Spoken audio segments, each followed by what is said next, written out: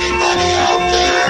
Roll up, ladies and gentlemen and children of all ages. Books, comics, sci-fi, TV and film, live from the Palace of Glittering Delights. And here, host Andrew Leyland. So, Star Wars came home. Was it a lovely homecoming with celebratory bunting and lots of cake? Or was it a party one couldn't wait to leave? In the first of a number of Palace episodes I will be devoting to Star Wars as we barrel on down the road to the release of The Force Unleashed, I thought it would be a lot of fun to look at the new Marvel series and see if they were worth the hype. Back when I were a lad, there was only one Star Wars comic to pick up. It was weekly and went through a number of different titles and formats, but it was one comic. If you read the American editions, you still had one comic, albeit monthly instead of weekly, and in shiny full colour rather than glorious oversized monochrome.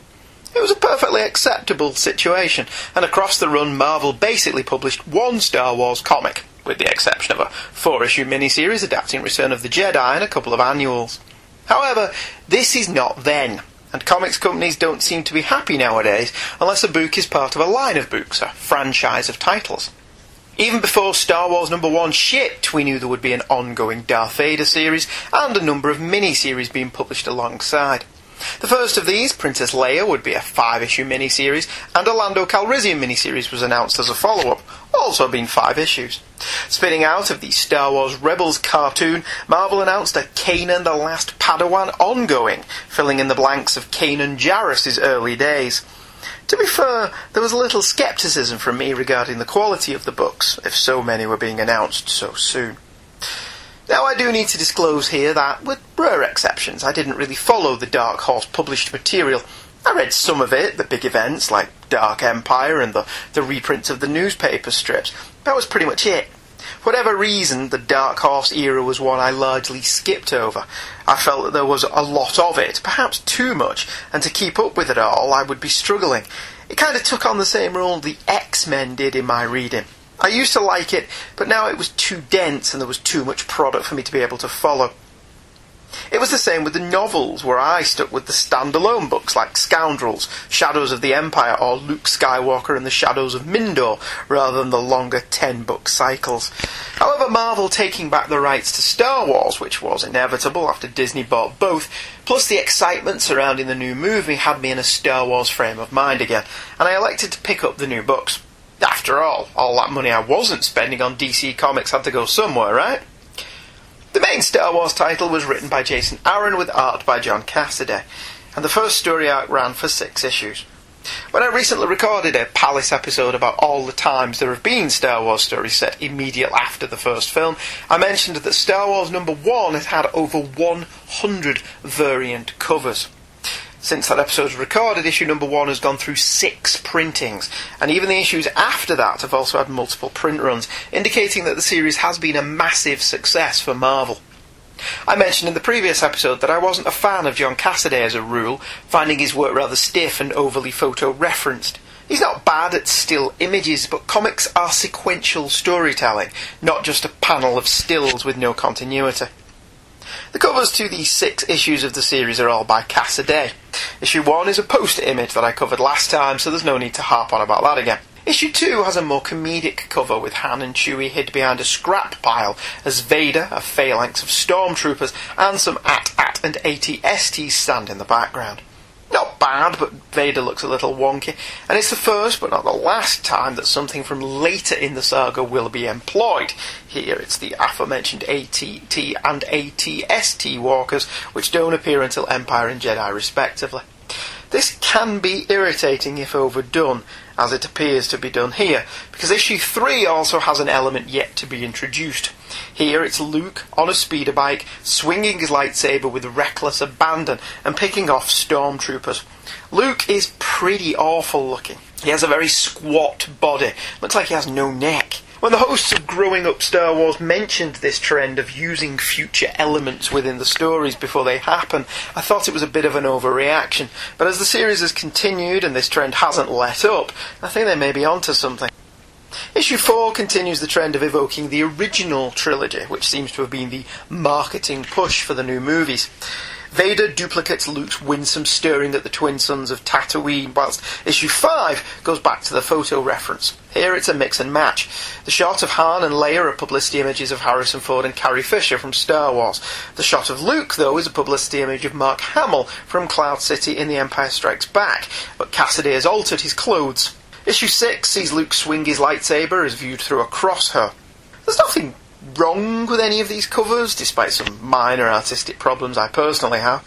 They aren't as dramatic or as gloriously over the top as the original Marvel series, but that kind of melodramatic cover is out of favour these days.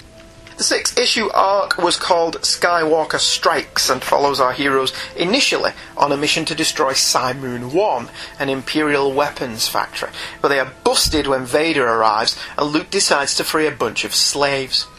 Han agrees with Luke, but Luke nearly has his head handed to him after a confrontation with Vader, who is looking for the pilot that blew up the Death Star. Luke escapes, barely, when Han commandeers an AT-AT walker and uses it to aid their escape, although Vader makes it very difficult for them. They manage to get to the Falcon and blast off, and we all end up on Tatooine again. For the planet that is the farthest from the centre of the universe, we certainly spend a lot of time there. Vader is visiting Jabba the Hutt to negotiate for the Emperor. Boba Fett is there, asking about Obi-Wan Kenobi. A strange unknown figure is there, asking all about Han Solo, and Luke has just quit the Rebels to return there on a daring mission to find himself. With Luke gone, Leia turns to Han to aid her in another dangerous mission, after which she promises she'll get Han the parts he needs to fix the Falcon after the damage it sustained on Cymoon 1. Turns out they are looking for a new rebel base in a stolen Imperial shuttle, but Han jumps the gun when they come upon an Imperial patrol and they are forced to hide out in the Monsura Nebula. The atmosphere of the nebula is electrical, disabling all Imperial ships, but Han knows a way around this. So does the stranger from earlier, who is following Han and Leia. On Tatooine, Luke arrives at Ben's place and sees off a gaggle of sand people. They've ransacked the house, but R2 spots a diary labelled for Luke.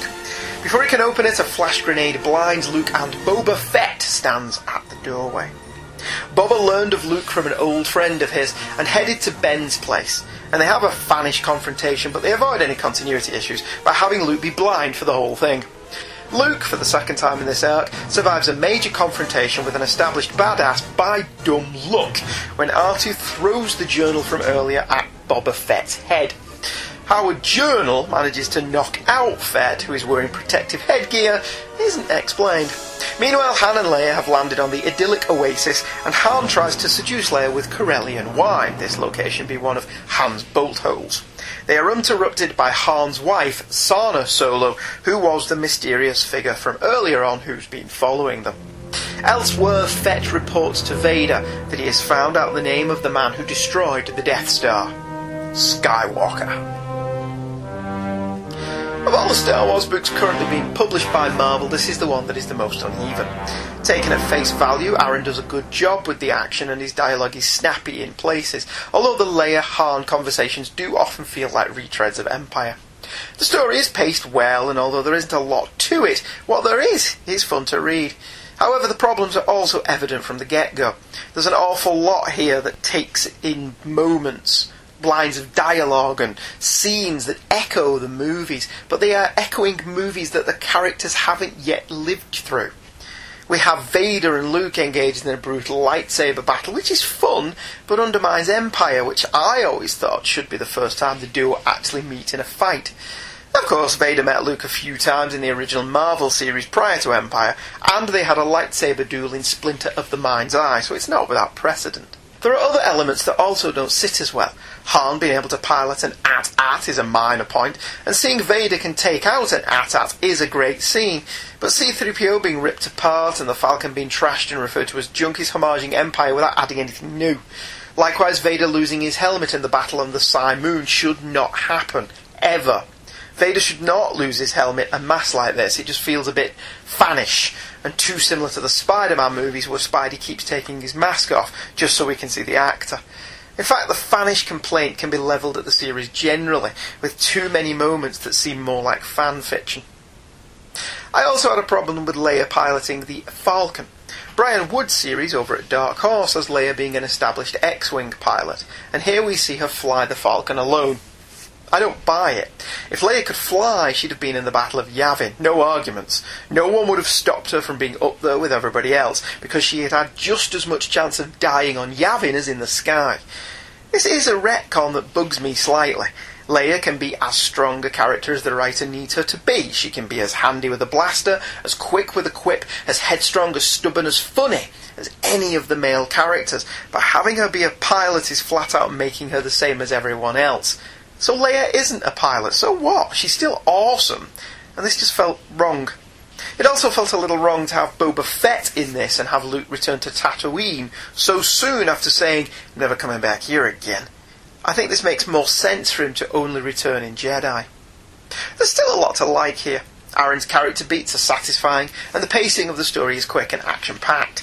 Some of his dialogue is funny, and there is a lovely moment in Jabba's palace, where Jabba says, "Who of note was ever born on Tatooine?" Ho ho ho, to Vader. And Vader's impassive mask, just looking across the Tatooine plain, speaks volumes without any dialogue. The frenetic feel of Empire is also evoked very well, with the idea reinforced that the rebels got lucky in Star Wars due to the Emperor's belief that the Death Star was the ultimate power in the universe, but now he's really out to crush them. There's also a subtle nod to the prequels in the later issues, where we see Leia in an outfit similar to Padme's from Attack of the Clones, which was nice, as the marketing of the new film seemed to be out to make us forget the prequels existed. Sadly, we've seen a lot of this before, though. The seeking out of the pilot that blew up the Death Star has been done at least twice, as has the rebels looking for a new base. But this is a main Star Wars book, presumably aimed at readers not familiar with those stories, and in that regard, it works well. The addition of Sana Solo is less welcome.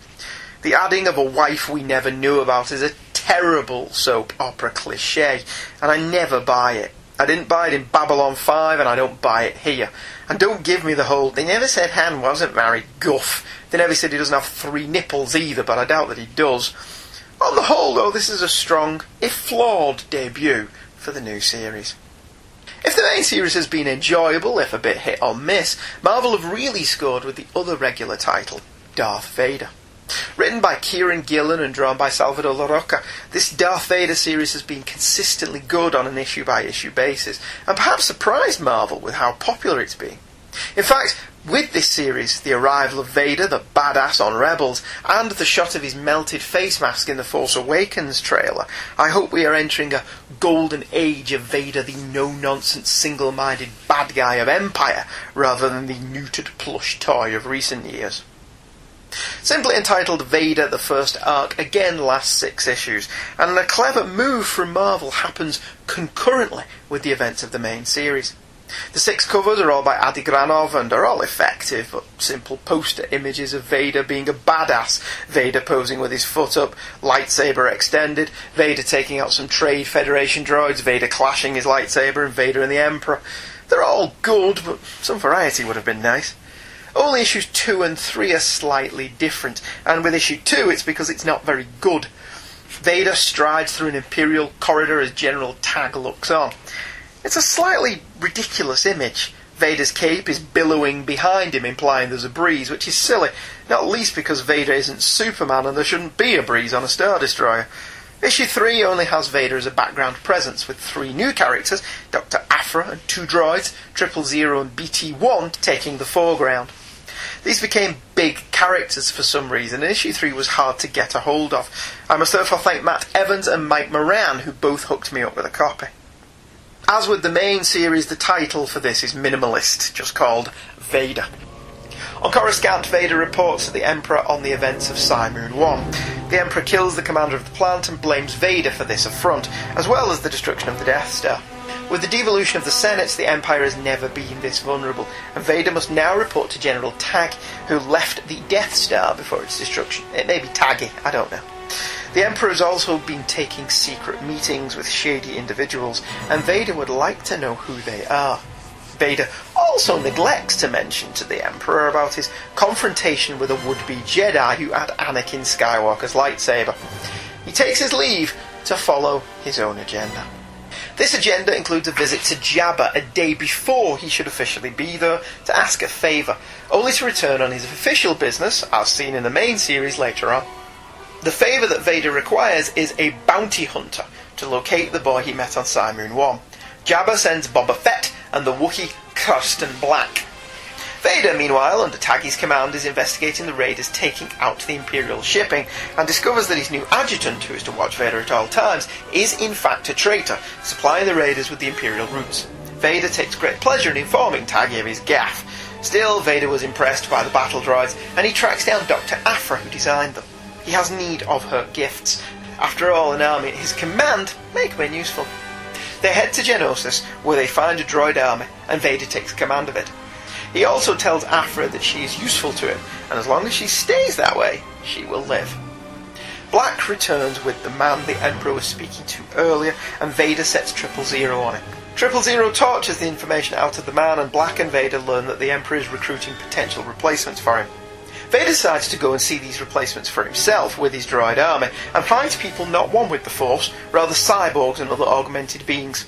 Vader believes this is blasphemous and prepares to strike, but the Emperor prevents him from taking action. To impress the Emperor, the new race are set upon Vader, but Vader proves himself. The Emperor is pleased, for now. Vader, however, is angry, and even more so when Boba Fett arrives to tell him the name of the destroyer of the Death Star, Luke Skywalker. Vader considers telling the Emperor, but decides that with the son of Skywalker, he could rule the galaxy himself. First off, despite really enjoying this series and the writing, I have to say I do feel it proceeds from a false assumption. In Star Wars, Vader was the only one to speak out against the Death Star. He didn't think it was the bee's knees that everybody else thought it was, and clearly thought that the Emperor was putting all his eggs in one basket. When the shit hit the fan, it was Vader that captured the Princess Leia, Vader that found the Rebel base, and Vader that single-handedly took out most of the Rebel fighters. For that, it's always been my assumption that the events of Empire were his reward, the Emperor basically acknowledging Vader was right and giving him carte blanche to wipe this rebel scum from the galaxy forever by any means necessary. How else to explain that Vader goes from being a high-ranking officer, but one people still talk back to and was subordinate to Tarkin in Star Wars, to having command of an entire fleet of super Star Destroyers in Empire? For that reason, I didn't really buy that the Emperor blamed Vader for the failure of the Death Star. Within the story, it's stated that this is basically the Emperor keeping Vader in his place. It kind of works in that vein, but it doesn't jibe with what we saw on screen. It does, however, provide a decent reason for Vader to go against the Emperor and follow his own agenda. This leads us to the main strengths of the series, the magnificent cross-continuity between the books, with scenes taking place before, around, and after the main book. This gives them a feeling of importance, far more than it should have as the second Star Wars title, and by extension makes the main book seem better. Both books ending with the same scene was also an interesting touch. Lorca's art is stunning throughout, much better than Cassidy's. However, there's still an over-reliance on photo reference, and some of the panels are direct recreations of movie publicity stills. It's only really annoying in certain cases, such as the famous still from Revenge of the Sith, which LaRocca seemingly uses at least once an issue. Still, Larroca is able to convey a ton of emotion from Vader, despite the mask, and he does it with a simple tilt of the head or close-up. Aphra is an inverted Indiana Jones, just as 000 and BT-1 are inverted 3PO and R2. Whereas Indy thinks that antiquities should be in a museum, Aphra thinks they should be in an armoury, and whereas R2 and 3PO are benign, 000 and BT-1 are torture droids. It's not subtle, but it works, and the relationship between Aphra and Vader has become a highlight, her making no bones about the fact that he will one day kill her, and asking it to be a quick lightsaber pop through the neck. That's actually quite a chilling scene in how matter-of-fact it is. Ultimately, we learn that the Emperor has always been preparing for replacing Vader, and there is a stunning scene at the end of the issue where, after Vader learns from Boba Fett the name of the warrior that destroyed the Death Star, he plays over in his mind the events from the prequel, including Palpatine lying to him about Padme. He then simmers with rage, cracking the plexiglass window that's all that protects him from being blown out into space. This one scene gives Vader a genuine reason for hating Palpatine, for going ahead behind his back in Empire, and even ultimately betraying the Emperor in Return of the Jedi. This was a wonderful piece of writing, taking what we know and adding to it, contradicting nothing, but making the disparate elements from the films work together. This title was a great surprise in the new Marvel Comics stakes, and Darth Vader has quickly become a must-read title. Next up was a mini-series that was to complement the main book. As a 5-issue series, Princess Leia was written by Mark Waid with art by Rachel and Terry Dodson. All 5 of the covers are by the Dodsons and are all simple poster images, easy to replicate on merchandise and trade paperback reprints. There's not really a lot to say about them, as they're all just variations on Princess Leia posing with a gun. Even the title is just Princess Leia. Accused of being an ice princess by the rebels, Leia takes to the skies against Dodonna's orders to find other surviving Alderaanians after learning that the Emperor is hunting them down and killing them for her part in the destruction of the Death Star. Alongside R2-D2 and an Alderaanian X-Wing pilot named Evan, Leia and company manage to rescue a cloister of survivors from Naboo. They then head to Sullust to rescue another band, but the Alderaanians in this group are openly hostile to Leia, paranoid and afraid. It doesn't help that Leia has somebody on her ship feeding information to the Emperor, and they follow Leia to Sullust and attack. R2 saves the day because he's R2, and Leia convinces the Sullustian Alderaanians to follow her, although they clearly have their own agenda. Leia finds a traitor in their midst, a young girl, Tace, who's been chatting with her sister Tula, who, unbeknownst to Tace, is a captive of the Imperials. Leia agrees to swap herself for Tula. Leia has a plan though, and Nien Nunb and Evan manage to rescue her, and the fleet of surviving Alderaanians manages to fight their way free of the Imperial blockade, hopefully to go to a new home planet. This was also a mixed bag. On the plus side, Leia is snarky and often quite funny under Mark Waid's pen, and the fact that she needs a pilot to fly her everywhere seems to support what I said earlier about Leia's piloting skills. She has a number of funny lines in her banter between herself and Evan positively crackles. Evan is a female pilot and apparently took part in the Battle of Yavin in some capacity, although I'm struggling to see how this can be. She's certainly at the awards ceremony afterwards in full X-Wing regalia. Ivana starts out at odds with Leia, accusing her of being uncaring and unemotional in the face of her home planet's destruction. And this is the theme of the story, Leia making her peace with what happened and that the Empire could not have destroyed Alderaan if not for her. Evan is an okay character. She reminded me a little of Winter from the EU continuity, a girlfriend and confidant for Leia, but one who can handle herself in a fight. But whereas Winter was cool, calm and collected, Evan just comes across as a female Luke, right down to wearing his clothes. We see her clad in the orange X-Wing pilot outfit in Chapter 1, and for the rest of the story she wears what Luke wore to the awards ceremony, the yellow jacket and black shirt and pants. It's possible that that's just the current trend in the galaxy at the moment. Starting the story directly at the end of Star Wars is also a horrible misstep.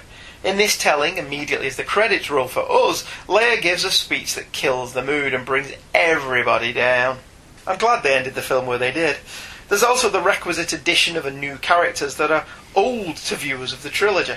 Apparently both Admiral Akbar and Mon Mothma were on Yavin during the events of Star Wars, and this is where we meet Nien Nunb for the first time. There's some decent action and the art is great. A lot of people seem to have been dismissive of the Dodsons' art in this series, complaining that it's too cartoony. But that's what I liked about it. There seemed to be far less photo reference in this series than the other two. And what's wrong with cartoony anyway? This reminded me of the old Marvel series, or their Indiana Jones comics. Leia may not look exactly like Carrie Fisher, but she looks enough like Princess Leia that I'm fine with it. On the whole, this is better as a read than the main series, simply because it doesn't feel like a greatest hits package, and it's nice seeing Leia out on her own without the boys, but it's a tad behind the Vader series in overall ranking. The biggest surprise, though, has been Kanan the Last Padawan. In fact, everything about Star Wars Rebels has been a surprise.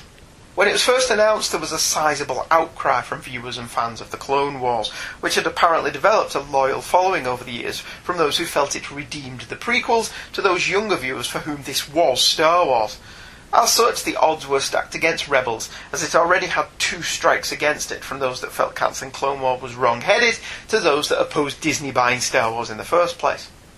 Against all odds, the first hour-long Rebels episode, Seeds of Rebellion, was a lot of fun, if a tad too slavish to Star Wars, with repeated music cues and often shot-for-shot recreations of scenes from the film. However, over the first season, the show developed and changed. The characters became deeper and more compelling, and the stories more interesting and nuanced. Then, in a move that won over the remaining Clone Wars holdouts, the series introduced an older Ahsoka Tano, not only securing Clone Wars' place in the new canon of Star Wars, but adding a depth to the Rebels series in the process. Suddenly it felt like it existed in the same universe as the movies and other TV shows. Billy D. Williams had already made an appearance as Lando Calrissian, but Ahsoka gave the show a weight that it didn't have previously, and the second season premiere, The Siege at Lothal, added to this further with the introduction of Darth Vader, and having him be played by James Earl Jones. The Siege at Lothal was as good an hour of Star Wars as you're likely to see, and the conclusion, where Vader realises that Ahsoka still lives, was an emotionally satisfying moment of Star Wars as anything they've done so far. Now, I'll be honest. If there was going to be a series that I didn't buy from Marvel, it was going to be this one. That it was to delve into the past of one of the regular characters of Rebels, Kanan Jarrus, voiced in the series by Mr. Sarah Michelle Gellar, Freddie Prinze Jr., also didn't really appeal to me. And then I really started to enjoy Rebels and started to waver. Add to that the announcement that Greg Weisman, who not only worked on the show but was the guiding light behind the fantastic Spectacular Spider-Man cartoon, was writing it, and I couldn't help myself. Like the Vader and Star Wars series, Kanan is an ongoing series written, as I say, by Weisman with art by Pepe Larraz. Essentially taking the Rebels characters and placing them in the Clone Wars cartoon, we learn that Kanan was originally named Caleb Doom, and that his master was Deepa Bilba, a member of the High Jedi Council. As with all Jedi, he was betrayed by the clone troopers, and Bilba was killed protecting him. He flees and tries to make it to Coruscant, just as he receives a message from Obi-Wan that tells him, under pain of death, do not go to Coruscant. He then falls into the employ of a thief named Casimir. This was a masterful couple of issues that sadly at the time of recording had not concluded its first arc, but if these are anything to go by, it won't be disappointing. The first issue has a Kanan at peace, a Padawan who has finally found what he was looking for, only to have it all torn asunder when the troopers he considered best friends turn on him and Bilba. He stands frozen as they attack, whilst Bilba fights for their survival, and it's a great moment. But it's not just the character moments. Weisman nails action scenes as well, which are really frenetic, and more importantly, very Star Wars. Of all the series thus far, this is the one I was probably looking forward to the least, and the one that has been the most enjoyable. Vader is probably the best of the books, but this is probably the most fun. As of this recording, there have been a few more announcements. Following the conclusion of the Leia series, another mini will debut starring Lando Calrissian that came out this week as I record this. Again, I didn't really have high hopes for this. I've nothing against writer Charles Soule. What little of his work I've read, I've enjoyed. But Alex Maleev is one of my least favourite modern-day artists. His art seems to consist largely of tracing images in a photorealistic way and overusing the copy and paste button to replicate panels to save him doing any redrawing. I always felt the guy should have had his page rate reduced by how many panels on that page were simple copies of his previous work. In addition, the plot sounded very like the Timothy Zahn novel Scoundrels, in that it was being promoted as a heist story. Scoundrels was okay, but it only came out last Christmas, and so is still relatively recent in the mind. I picked it up simply because I am buying so few new comics, largely due to expense, and this was the only one out this week I was even remotely interested in. As predicted, the first issue was okay, nothing jaw-dropping. Unlike the Kanan series, it wasn't a pleasant surprise in how good it was, but nor did it stink up the room. It was okay, no more, no less. Hopefully Soule will do something interesting with it before it wraps up. Another announcement has been a miniseries set directly after Return of the Jedi, written by Greg Rucka, and a Chewbacca series has been scheduled. All told, the return of Star Wars to Marvel has been pretty good. Nothing's outright sucked, but a few more stories set outside of the gaps in between Star Wars and Empire wouldn't go amiss. Generation Star Wars is speaking up and sharing its story. I'm Andrew Leyland. I'm David Michelini. I'm Tom Panarese. I'm Steve Glosson. I'm Matt Hunsworth. I'm Scott Gardner. I'm Ryan Shaw. I'm Paul Herman. I'm Jimmy Mack. I'm Ryder Waldron. I'm Justin Bolger. I'm Joseph Tavano. I'm John Jackson Miller. I'm Concetta Parker. I'm Steve Sansweet. And this is my Star Wars story. Is my Star Wars story. My Star Wars story. My Star Wars story. My Star Wars story. My Star Wars story. My Star Wars story. My Star Wars story. My Star Wars Story, monthly at mystarwarsstory.com and available in the iTunes Store. Okay, let's have a look at a couple of emails, seeing as that one was a nice tidy 30 minutes. The first email, this Palace of Spectacular Delights, was from Chris Franklin. Hello, Andy. I really enjoyed the Spectacular Spider-Man series and thus your show on Season 1. I will admit to not seeing every episode in order, but my son was hooked on it, and it still counts as among his favourite television shows. Right from the start, I felt the series captured the Lee Ditko Romita vibe better than any other attempt at Spidey outside of comics. Yeah, they mixed up later characters and alternate realities, but they really did achieve that Batman the Animated Series-like level of near-perfect synthesized Spider-Man. No small feat. I was always have a soft spot from the original 60s series, and when reading those great Lee Ditko Marvel Tales reprints in the 80s, I heard that music and those voices, and it worked. As you said, they adapted the source material fairly faithfully.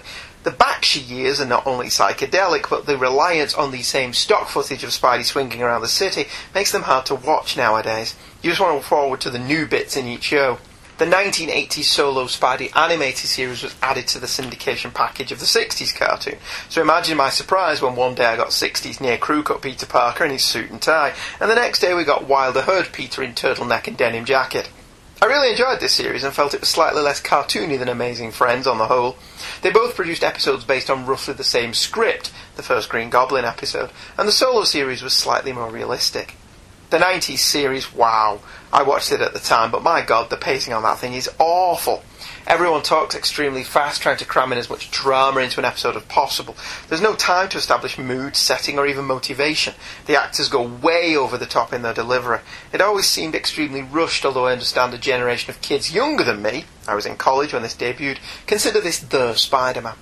Spider-Man Unlimited had Batman Beyond envy, and I never watched the MTV series. The new Ultimate Spider-Man is definitely aimed squarely at kids, and I feel there is little there for adults to hang on to other than the occasional bone they throw us. Great show, as always, Chris. Well, thank you, Chris. It was a good rundown of the Spider-Man cartoons there. I went on with Chris to discuss an episode of the 70s television show. We did the pilot, and if you want to go back and look through the Hey Kids Comics archives, Michael, my son, and I did an episode devoted to the clone episode of the 70s TV show. But I pretty much agree with Chris on what he says about those cartoons. I'm normally in agreement with Chris. We're very simpatico, me and Chris. Jason Franklin, not Jason Franklin. I called Chris Mike Franklin on Hey Kids, and now I'm calling him Jason. Jason Trenner, has emailed in. Hey, something for the Palace of Glittering Delights. The A-Team theme song, or at least a remix, is in Super Robot Wars. Goes to show a great theme song will end up in the oddest of places. And he sent me a YouTube link just to know I'm not kidding. Looking forward to whatever you want to explore in the Palace next, which hopefully will be an episode about Star Trek Anaxar, because that one looks to be worth a watch. I'd never heard of Star Trek Anaxar before Jason emailed in, but it does look quite interesting. They've got some... It's one of those crowdfunder things, or self-funded things, but it's got Richard Hatch in it, and Gary Graham's in it, and it seems like they've got a lot of real proper actors in it, so I don't know how they've pulled that off, but yeah, it looks like it's worth checking out. Cowboy Heroes. Well, kind of. It's from Gene Hendricks. Andy, you covered the greatest American hero, the A-Team, Red Dwarf, Battlestar Galactica, Doctor Who, Quantum Leap, Star Trek, and Castle. Did my wife give you a list of shows that are guaranteed to grab my attention? Yes, there's a mix of great, good, and downright silly in these episodes, but I remember loving all of them. Regardless, as you said, they were all fun to watch even today. At least they are to me, and it sounds like they are to you, at the very least, if not to laugh at the silliness. Good job pointing out the good, bad, and ugly of all versions. Well, thank you very much. I really do like Gene's shows. He's a regular emailer in to Listen to the Prophets, which is the Deep Space Nine podcast I do with Sean Engel and Paul Spataro. And he does a number of good podcasts himself. The Hammer Podcast, the Quantum Cast, Anime Freaks, as well as having the Hammer Strikes blogspot, which is well worth reading. He just recently covered the Daredevil television series. Chris Franklin does Supermates with his Mrs. Cindy, so you should go and check that out as well. Speaking of Chris, Cowboy Up! Chris has sent another email. I thoroughly enjoyed your look at non-Western Western episodes, although I was practically chomping at the bit for you to get to Spectre of the Gun, before realising you covered it in your Best of Trek episode a while back. The Greatest American Hero episode has always stood out to me due to the presence of John Hart. My dad is a huge Lone Ranger fan and raised me as such, so anything Lone Ranger has me at a hello. I will admit I'm more of a Clayton Moore guy. I've always thought that Hart was just a fill-in for the real deal, but he works well here. I was a huge Greatest American Hero fan and was pleasantly surprised to find it held up so well to the grown-up Chris. Just a well-written and well-acted series. Fistful of Data is indeed a fun romp. With its huge number of episodes in the can, the Next Generation could afford to let its hair down at some point, and I'm glad they did. I'm glad I'm also not the only one who felt that Marina Sirtis was done no favours by the wardrobe department on that show. She looked far better when they finally put her in a Starfleet uniform. I knew Brent Spiner from a recurring role on Night Court, where he played a stereotypical redneck, so I knew he had some comedic chops. In your 18 clip, Face asks Murdoch if he's Rex the Wonder Dog again. I wonder if Cannell or any of his staff were fans of that old DC comic from the 50s. Probably not. Fun episode, as always, Chris. Well, thank you very much, Chris. I enjoyed doing the cowboy one. The next one of them I've come up with, and I'm quite struggling with this one, so maybe people can help me. I want to do episodes of TV shows that didn't have the star in at all. And so far I've only come up with 3. I've come with an episode of The Incredible Hulk that didn't have Bill Bixby in, an episode of The A-Team that didn't have Mr. T in, and an episode of Galactica 1980 that had none of the regulars in apart from Lorne Green. And then I've struggled. Maybe I'll just do it on those 3, who knows. Lou Giaconetti's emailed in about the spectacular Spider-Man. Andy, just finished up your episode covering Season 1 of the Spectacular Spider-Man. I wanted to share some thoughts on this nifty but unfortunately seemingly forgotten series. I too was a big fan of Spider-Man and His Amazing Friends, along with its blockmate, The Incredible Hulk. These 2 shows introduced me to most of the major concepts of the Marvel Universe, and are still a hoot to watch. There are a couple of lines from that series which my brother and I still use for bizarre effect. Namely, like they say in department stores, "Charge it, lady," Webhead asking Storm to use her lightning power, and "Hurry, he's making Swiss cheese out of this door," Iceman as the werewolf bashes his way through a door in Castle Dracula, sorry. I'm a big fan of the 90s Spider-Man series as well. When Sony crowed during the build-up to Amazing Spider-Man 2 that they wanted to make a universe around Spider-Man, to me the only non-comics media to ever make a true universe about Spidey was the 90s cartoon. No matter how far and wide we got into the larger Marvel universe, it truly was grounded in Peter's trials and tribulations, and they managed to do all sorts of characters they had no business getting away with on Fox at the time, including Venom, Carnage, Blade, Morbius and the Punisher. And he ran for 65 episodes without Spider-Man throwing a single punch, instead using his webs and his wits to get out of trouble. To me, the show remains the perfect counterpart to the 90s Spider-Man comics, and remains a favourite. Spectacular Spider-Man reminded me a lot of the Ultimate Spider-Man comic series in its over-reliance of the concept of "that's familiar." Like you say, having everyone know each other before they get superpowers is streamlining, very similar to what the Ultimate Universe did. It's convenient for the plot, but does not really hold up to scrutiny. Eddie Brock, for me, is the most ridiculous example of this particular trope, because, come on, Eddie Brock knows Peter Parker? Bah! And he's a lab assistant? Double bah. All that having been said, Spectacular Spider-Man is a superlative show. The animation was crisp and clean, the characters shined, and they were not afraid to mix things up when the story called for it, like the Shocker being combined with Montana. All of the characters acquit themselves nicely, and the action sequences are generally dynamic and exciting.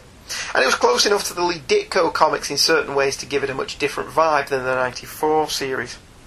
I did not hesitate to pick up the series on DVD as soon as I saw it, and look forward to watching it with my kids. It remains highly superior to the Ultimate Spider-Man series which followed. I never thought that the 94 Spider-Man was a reaction to Batman the Animated Series, mostly because it took a very different approach. Batman the Animated Series was distilled down to the absolute most basic building blocks to tell standalone stories. Spider-Man, like Spectacular, leaned heavily on ongoing storylines and episode-to-episode continuity. Of course, there is ripe food for thought here. Is that not the essential classic difference between DC and Marvel? The use of ongoing subplots from instalment to instalment was one of the hallmarks of the Marvel age of comics, so one could argue this was simply the Marvel version of said basic building block distillation. Maybe. Anyway, thanks for taking a little time to shine a spider light on this much-missed series. Luke, P.S. Yes to an Alien Nation episode. I'm very tempted to do an Alien Nation episode. It would involve watching the series again, and the reunion telefilms, which I've never seen.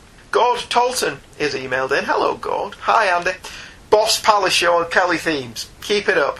Ending with the Wonder Woman theme was excellent. It's just too bad that the quality of the theme, and the wonder that was Linda Carter, didn't ultimately translate to the quality of the actual show. Both promised fun. The theme did, anyway. Linda also promised fun, but probably in a different way. I've said too much. Since you enjoy westerns, I wanted to share with you the theme to a Canadian-made western that aired on the CTV network in the late 80s, 90s called Border Town. It was a weekly 30-minute series featuring a fictional town straddling the 49th parallel in what would today be the international border between the province of Alberta and the state of Montana. The opposing law officials were a Northwest Mounted Police Corporal and a Deputy U.S. Marshal, former Texas Ranger, who shared an office and stereotypical hijinks ensued.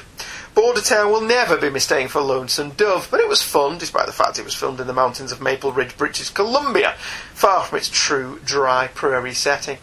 It shows up sometimes in markets such as the Disney Channel, and there are episodes on YouTube. However, it had a great theme, and Gord sent me the link to the theme, which was really quite cool. It was very harmonica-led, which is what you think of when you think of a Western.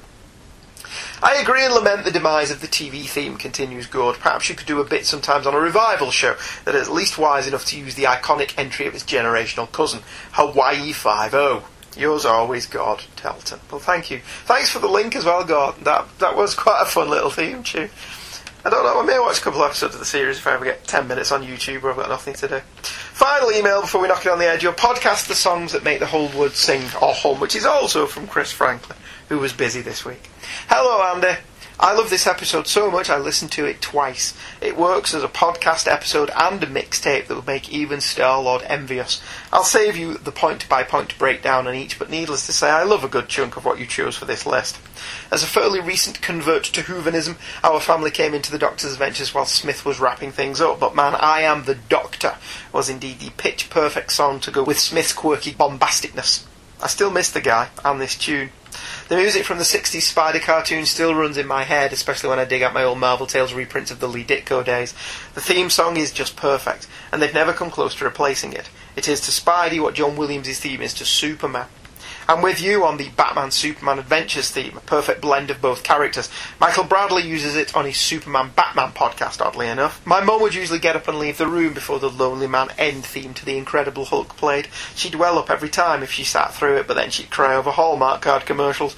The Flash theme is similar to Elfman's Batman work, but that locomotive feeling to it says Flash. Still a favourite of mine. Nothing will make Cindy squeal like a little girl like hearing the Wonder Woman TV theme. It's why I used it so much in our recent Supermates episode covering the show and recent comic adaptation plug. You don't have to sneak that in. That was a great episode, though. The thing with the Wonder Woman show, it didn't really go into heavy rerun rotation over here. It was aired in the 70s and 80s and then it just went away. Unlike the Incredible Hulk, which aired on a network throughout the 70s, the 80s, 90s and into the 2000s.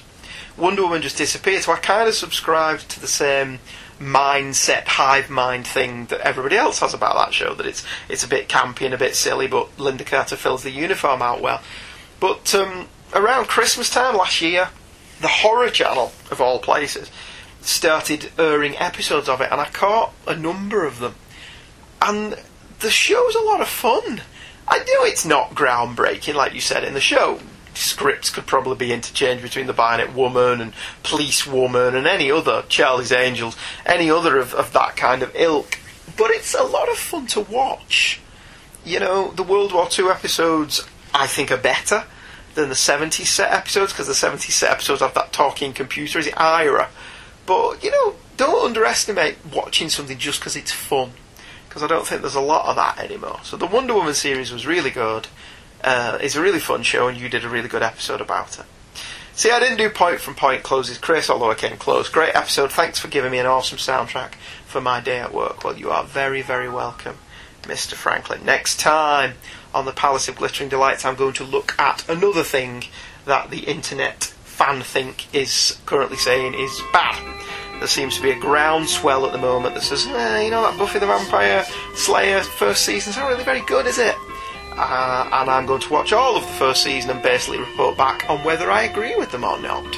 So look forward to that dropping as soon as I've finished watching all 12 episodes and typed up a few little notes about it. Thank you for joining me for this one, and I'll see you next time. Bye bye.